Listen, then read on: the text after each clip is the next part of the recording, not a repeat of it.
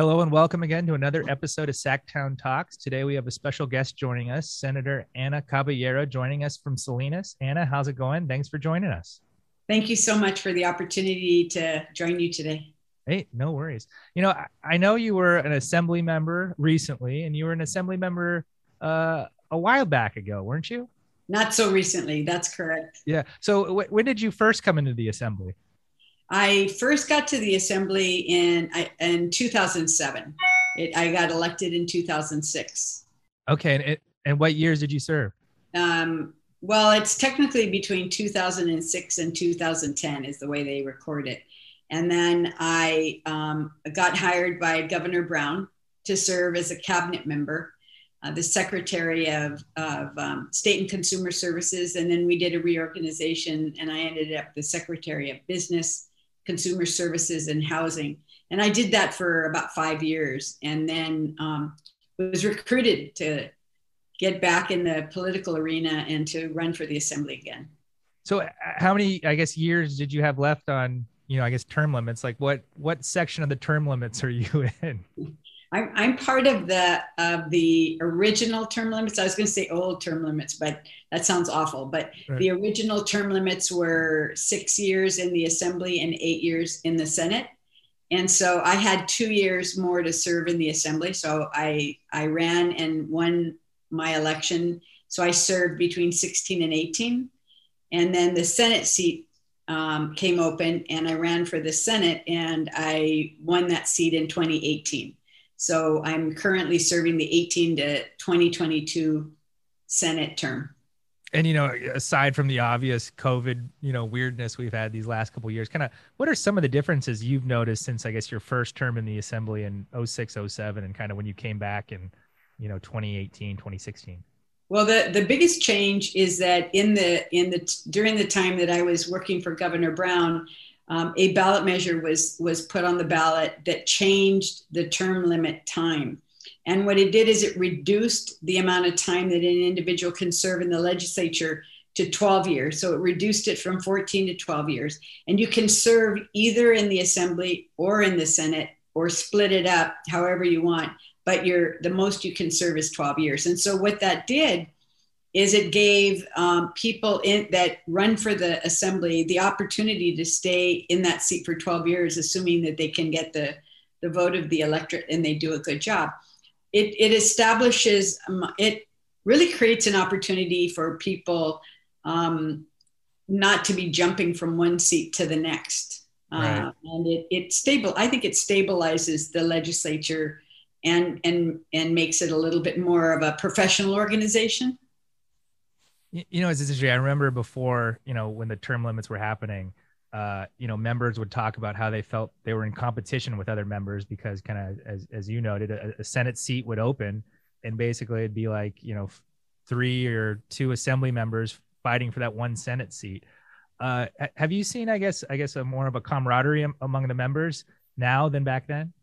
I think that's what it does, is that it creates an opportunity for members in the assembly to stay in the assembly for 12 years and to really focus on establishing good relationships as opposed to trying to figure out where you're going to go next.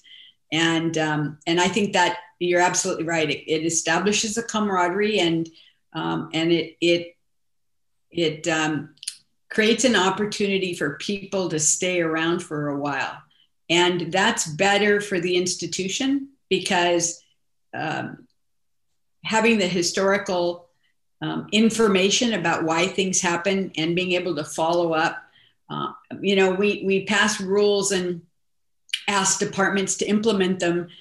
And if you're leaving after 6 years, you never really know whether the department implemented what you passed as a legislator. And now you're around for 12 years. So you have a lot more of an opportunity to look into what the departments are doing and to ask them questions, to follow up. And that historical reference is really important. So I think it's done a number of things. It's created an opportunity for accountability and the ability for people to really follow through on the things that it's really important to them. That's a good point.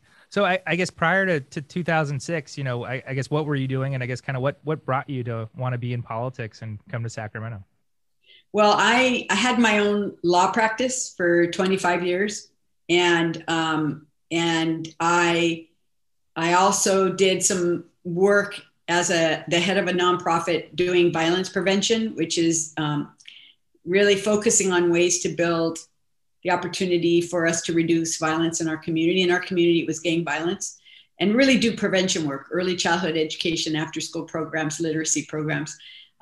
So I was doing that kind of work, but politically, I served for 15 years on the Salinas City Council as a mayor and council member.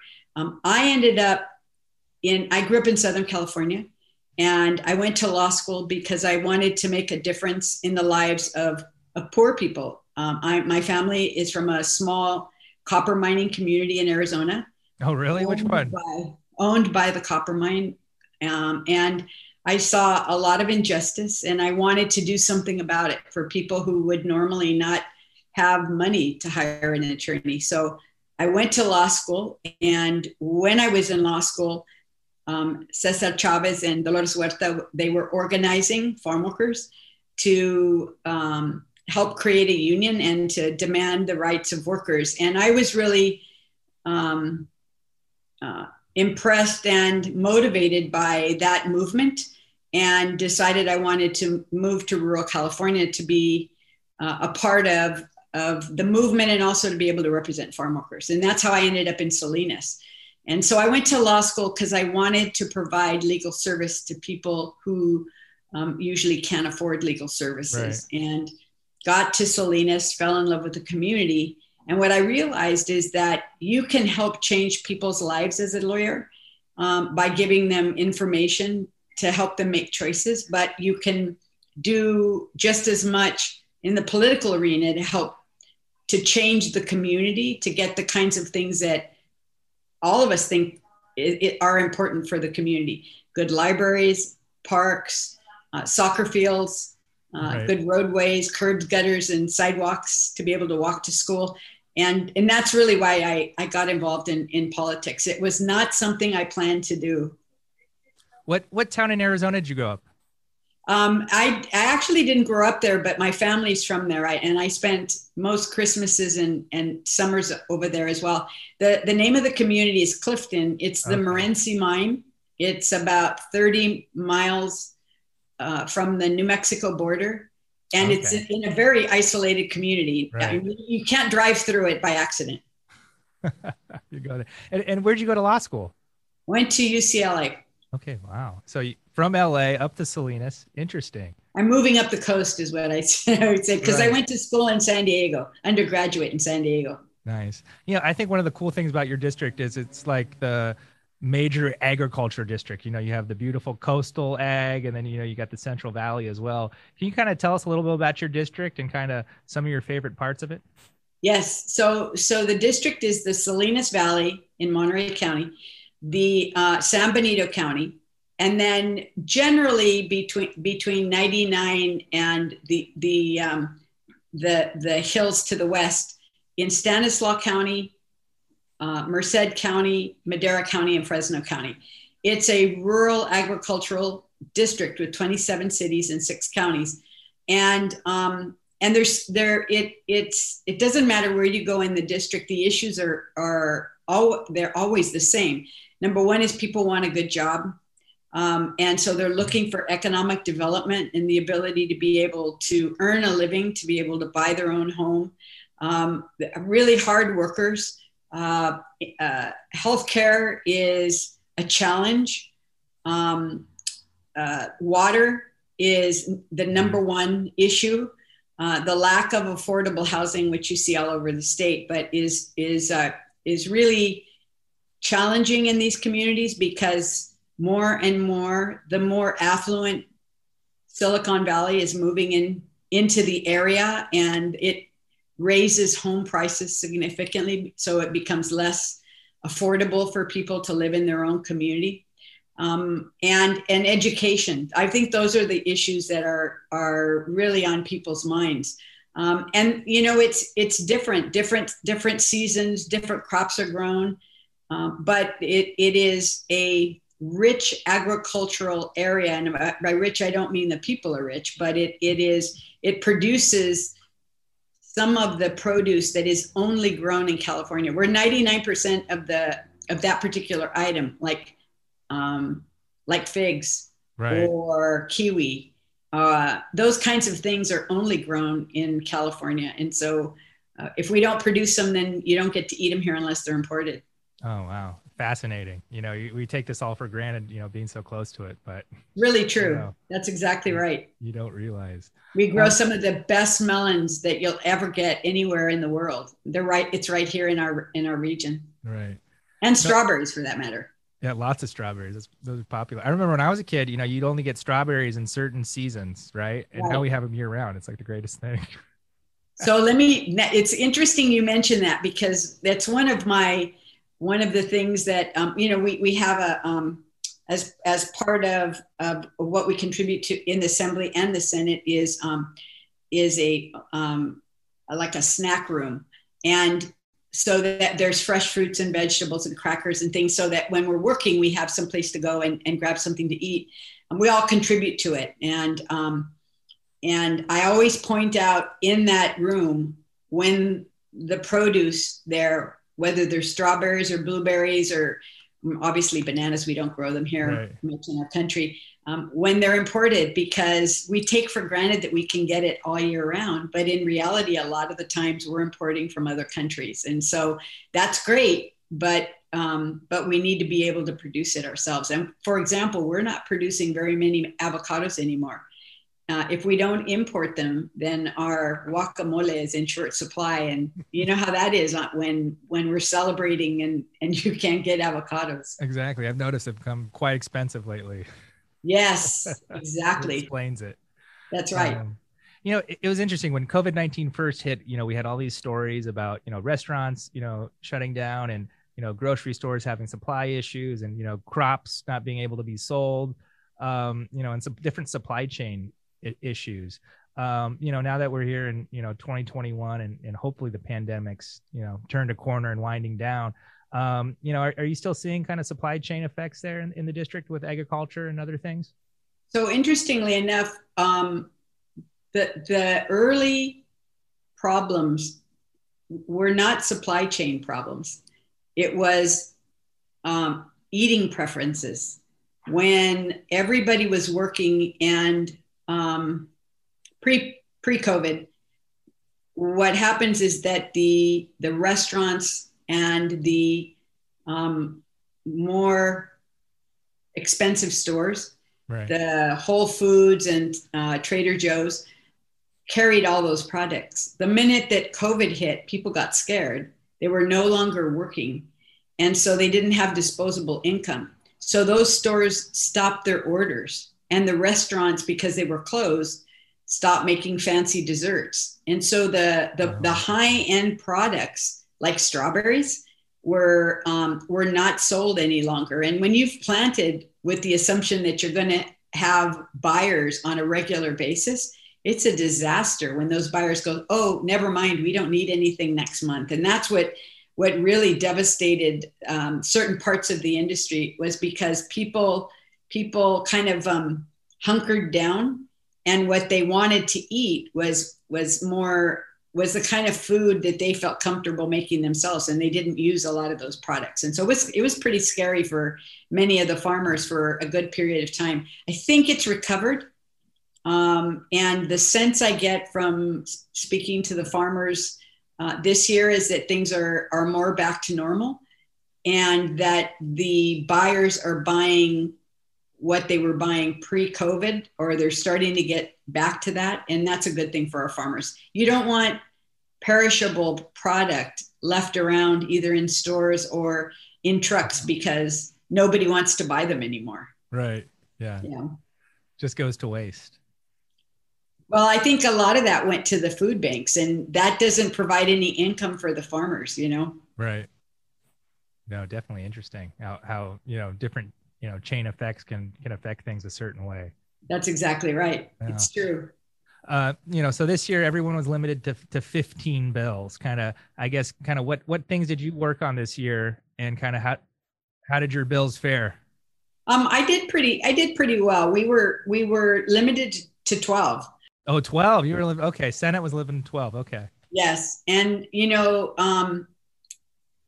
it was touch and go because the year before, we were limited. We all agreed we'd do 12, but the assembly really didn't pay any attention to that. And so they sent over tons of bills. And so to our detriment, we had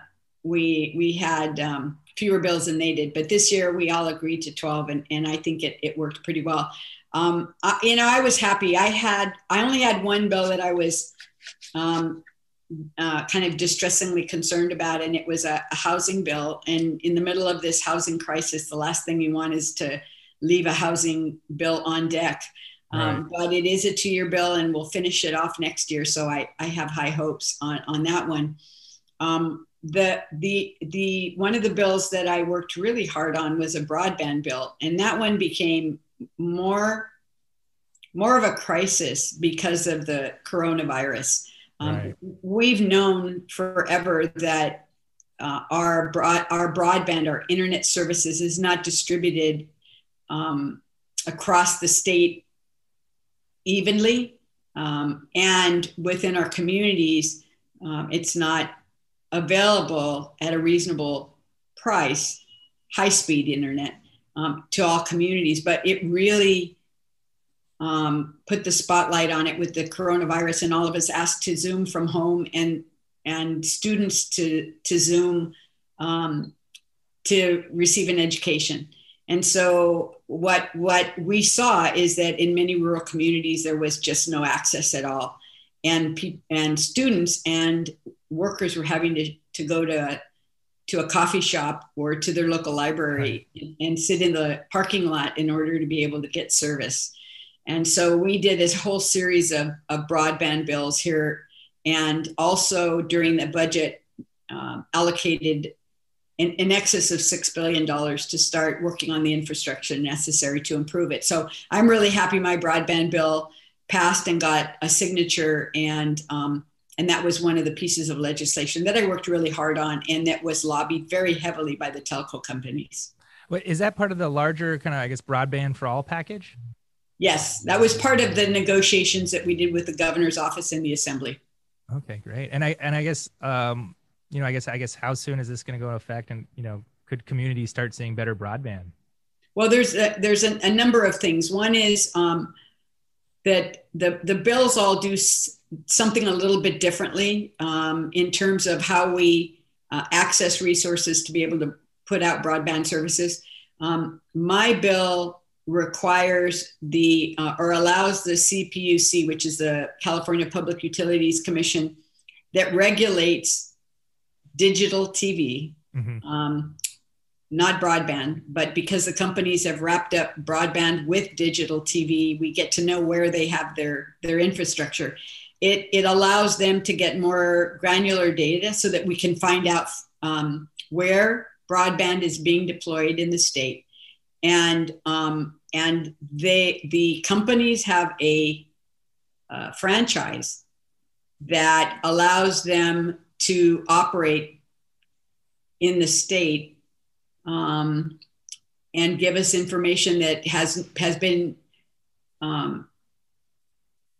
that has shielded them from the analysis as to whether they're discriminating against poor communities. Okay, interesting. That they are prohibited by law from doing that, but because we don't get really good data from them, we suspect, and I can tell you based on who had internet services and who didn't, it looked to me pretty clearly like poor communities were being discriminated against. And so that's number one, is that we're going to get better data. And number two is, right now, if you have a complaint about your service, there's nowhere to go. And so this gives the CPUC the opportunity to get local government involved, to start looking at customer complaints to determine whether their service is meeting all our expectations. So that was my bill. Is it gives some teeth to this franchise that these companies get. The money that we allocated, the $6 billion, is going to go out immediately. It is kind of, as we speak, it's being the maps are getting created to determine where the middle mile is like the freeway system of broadband. And you need that middle mile in order to make sure that you're being able to access as many communities as necessary. And so I expect there's going to be a pilot project that'll be developed and will be deployed within the next year. So there are a number of things that are going to happen all at the same time, and an expenditure of resources to start to build out the infrastructure. So will you get better broadband tomorrow? No. Yeah. But what it's going to do is it's going to start developing the backbone that some of these smaller companies need to be able to come in and offer broadband services, better competition, better service, and also more accountability because of SB 28, which is the bill that I did. Okay, that's great. You know, one thing you kind of touched on, and it kind of reminds me, is kind of the differences in between the Senate and the Assembly. And I guess you having served in both houses in the past and recently, and you know, you're kind of seeing a lot of these 12-year members, you know, switching from the Assembly to the Senate. Can you kind of tell us what, you know, the differences you've noticed in you know, being a member in both houses, and kind of some pros and cons of both? Mm-hmm. Well, the obvious difference is that there's 80 Assembly members and 40 senators, and there's a certain energy in the Assembly with having 80 people that you know, if you can imagine having a class of 80 people, right. There's, you know, you're going to find someone you like and somebody you want to spend time with and talk about policy with. And like I said, there's an energy that's created there. Right. The challenge with that is that you don't get as much of a chance to get to know people because there's so many people. And so that's one of the cons of the Assembly, but it's one of the pros for the Senate. In the Senate, there are 40 of us, and half the number of people. You get a lot more time to talk policy, and our hearings are I think a little bit more robust because there's not as many people sitting at the dais that all want to ask a question. There's limited time. So right. You have more of if you look at the hearings, you can see that the Senate on the floor, we have no time limits, which the Assembly does. They ding you, and then you have to be quiet right after 3 minutes. Right. But that's because there's so many of them. If everybody wanted to talk, they'd go on all day. Whereas in the Senate, it's a little bit quieter. You have more time to talk about policy and to really get into the detail of the policy as you do your hearings. And so there's pros and cons to both. I'm enjoying being in the Senate a lot because people that have different political philosophies are having good discussions about where do we want to go on some of these issues. And I think that's really, really important. Yeah, that's interesting. You know, one of the things that you kind of spearheaded and were very prominent in is the eviction moratorium. Mm-hmm. And kind of as I guess has winded down, you know, is there enough in place to kind of, you know, protect us from complete catastrophe going forward? And, you know, are we on a strong enough footing to not need an eviction moratorium anymore? You know, your question requires looking at a crystal ball, and that was part of. Yeah, it was part of what was really difficult in discussing about the eviction moratorium. We were trying to determine. You'll notice that we kind of went 6 months at a time, and we kept extending the moratorium and changing the expenditure of resources that we put to help lower the rents that people owed and help landlords. Particularly as people were low income and couldn't afford to pay the rent.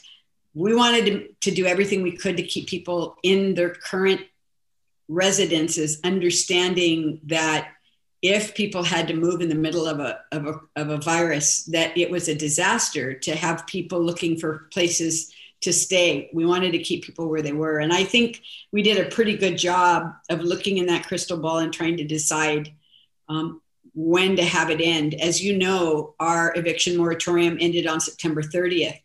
And I think our crystal ball seemed to say that if we got through the worst of the pandemic, that and we helped to pay down the rent that was owed, that we could stabilize the housing market and not have wholesale evictions. And I think the data that I've seen so far is that we were pretty successful in that regard, and that the tsunami of evictions that could potentially have happened have not happened. So I have my fingers crossed. We're not out of this pandemic totally. There are still many families that are struggling with sick family members, or keeping kids home because they don't want them to go to school yet because the youngest students haven't been vaccinated. I mean, there's still a lot of concern out there, but it seems to me that we did a pretty good job of covering the worst of the pandemic with this moratorium, and I'm proud of the work that we did, because it was hard. It was really hard to know exactly what to do. No, and a balance between landlords who rent and that's right, renters. That's right. Is always a struggle. And there's still money available for tenants that owe money and that need some help to pay it back. The process was pretty hard to access, but we've made it easier over time. And so hopefully if anybody still needs to cover some rent that's past due, there's money in that fund. Okay, great. This year, you guys had a record, budget surplus, and kind of, were able to do a lot more than you have in the past, especially last year. We already touched on the broadband piece. Kind of what other things did you work on this year in the budget to kind of help people in your district? Oh my goodness. There's so many things. One of the big issues was education. Students were out of school physically for over a year, and we wanted to make sure that we incentivize the school districts doing in-person instructions as quickly as possible. So the schools were all awarded extra money. In March, I want to say in March or April, to do summer school, after school programs, extracurricular activities to get students back to school. And so that was really, really important, because we knew that students had a need to socialize, but they also had a need to get some remedial help. And so hopefully the schools they have more money now than they have ever had in the history of the state of California. So that was really important. We also put some money into vocational ed programs. As I said, in my district, the biggest issue is our good jobs. And one of the things that I've seen, in particularly through radio programs, is there has been a discussion about how people don't want to go back to work, with the assumption that they're just lazy.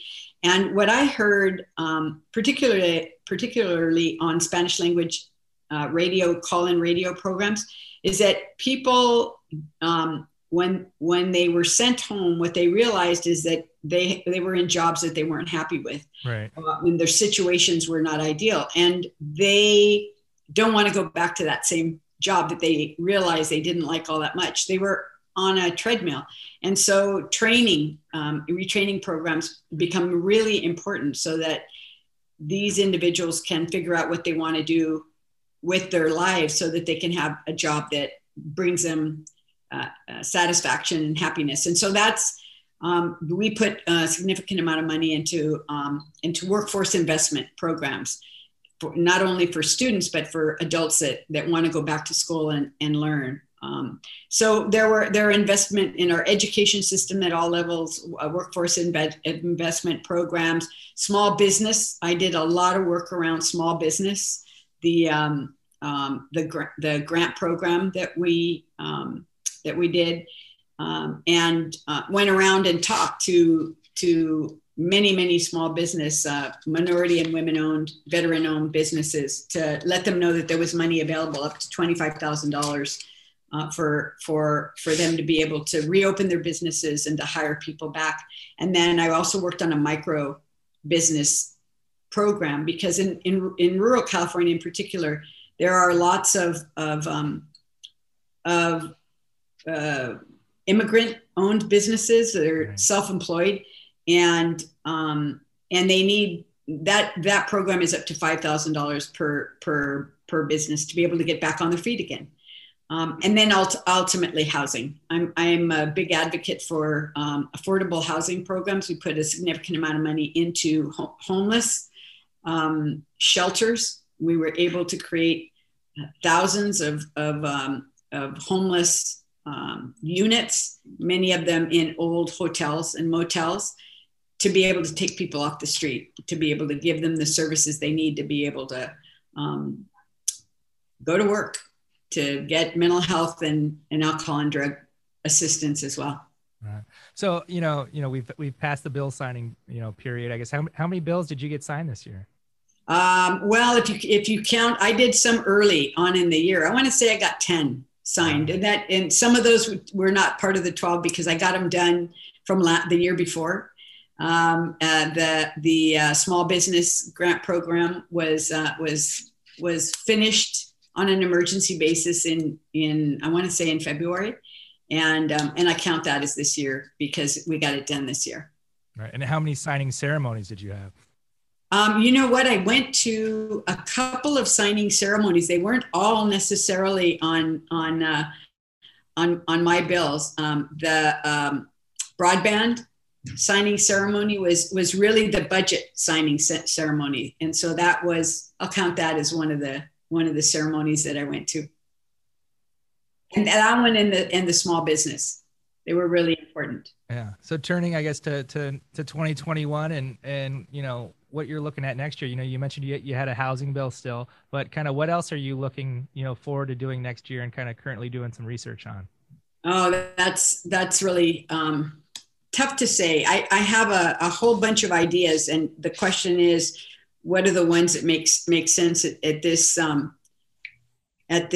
time? I've done a whole series of health related bills related to COVID, giving pharmacies the ability to be able to do testing. Up to this point, they've had some limitations. They could do the COVID testing because the governor did an executive order. So I took that executive order and I expanded a little bit. And that was one of the bills that I got signed.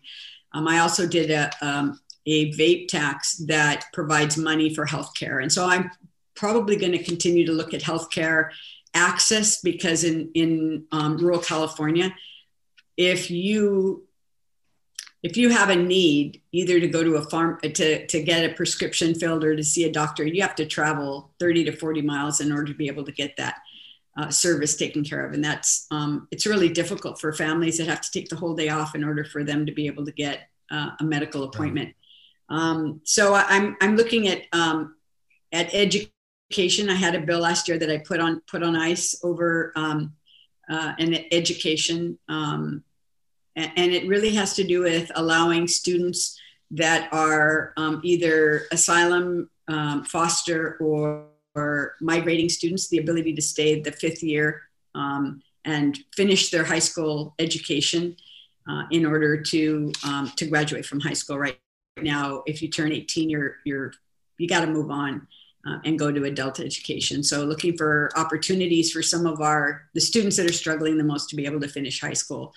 But housing is one of the issues that I'm the most concerned about, and so I'll continue to do some work around housing. And it just being in the district, kind of what are people saying or kind of talking to you about? Kind of what are some of the big problems you're still hearing about? Well, the number one issue, and actually, I'm glad you asked that question because my number one issue has to continue to be water. We got a little bit of rain. It didn't feel like it was hardly anything, and hopefully this year is a little bit wetter, right. But my district is heavily reliant on water that is brought in from the Delta.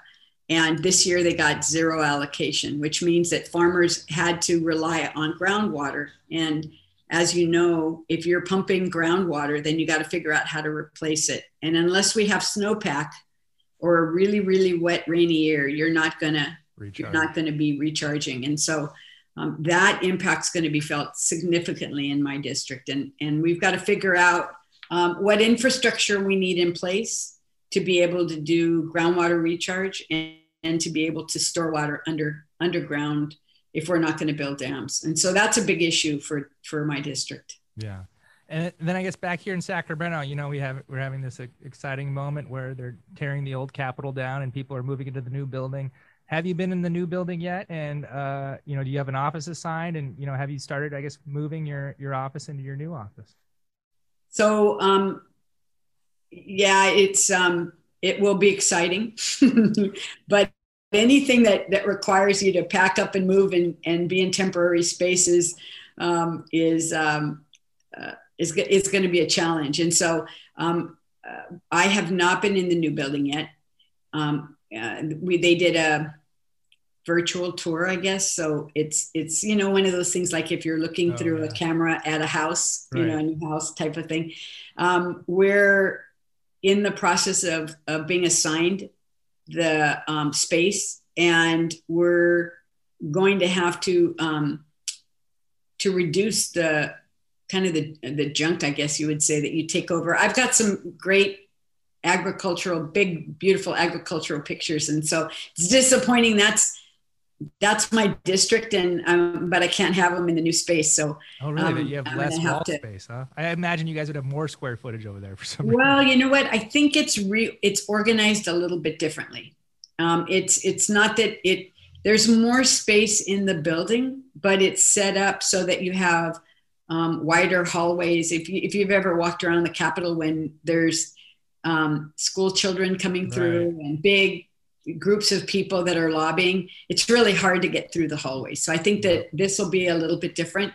And we're, I think it's going to work out just fine. It's just going to be reorganizing how we do things in order to make it all work. So we'll see how it goes. We're all going to have to walk a little further. It's going to be okay. Yep. We're going to have to walk a little bit. We're going to have to be a little bit more patient, because it won't be like it was before. Like, for example, if you wanted to come into my office and sit down and have a conversation with me, normally you just walk in and sit down in a reception area, right? That won't be possible anymore. With COVID, it's not possible at all. Right. But there isn't much of a waiting room. And so I think people are expected to wait somewhere else, and then they get called and they come up into the office. So we'll see how that works. Text you when you're ready. Yeah, Tex, we're ready for you. Come on out. Yeah. That's funny. Well, that's going to be interesting. It's going to be an interesting transition. Well, it'll be different because we all love the Capitol. And even if our office is really small, we just love the Capitol. And so it's a little bit disappointing to realize we're going to be in much more like office space, right? Yeah, as I always said, I always enjoyed those quirks where the floors didn't align, and if you took people through a tour and your clients through the building, and you went from the old side to the new side through one of those half doors, they thought you were just, a genius figuring that place out. So that's exactly right. And the problem is that, when you're expected to go to a hearing, people stand around like you're just on a tour, and yet it's an office building. So I'd have to go, excuse me, yeah, as I'm trying to get through these really, really crowded hallways. That's funny. A bunch of little kids, running around and stuff, and you're going, excuse me. Yeah, it will be different, but we'll see how the new space is. It'll be interesting. Well, Anna, thank you so much for joining us and taking time out. Very interesting stuff, and we're looking forward to see how your stuff turns out next year. Great, thank you so much. Thank you. All right, thanks, Anna. Have a good one.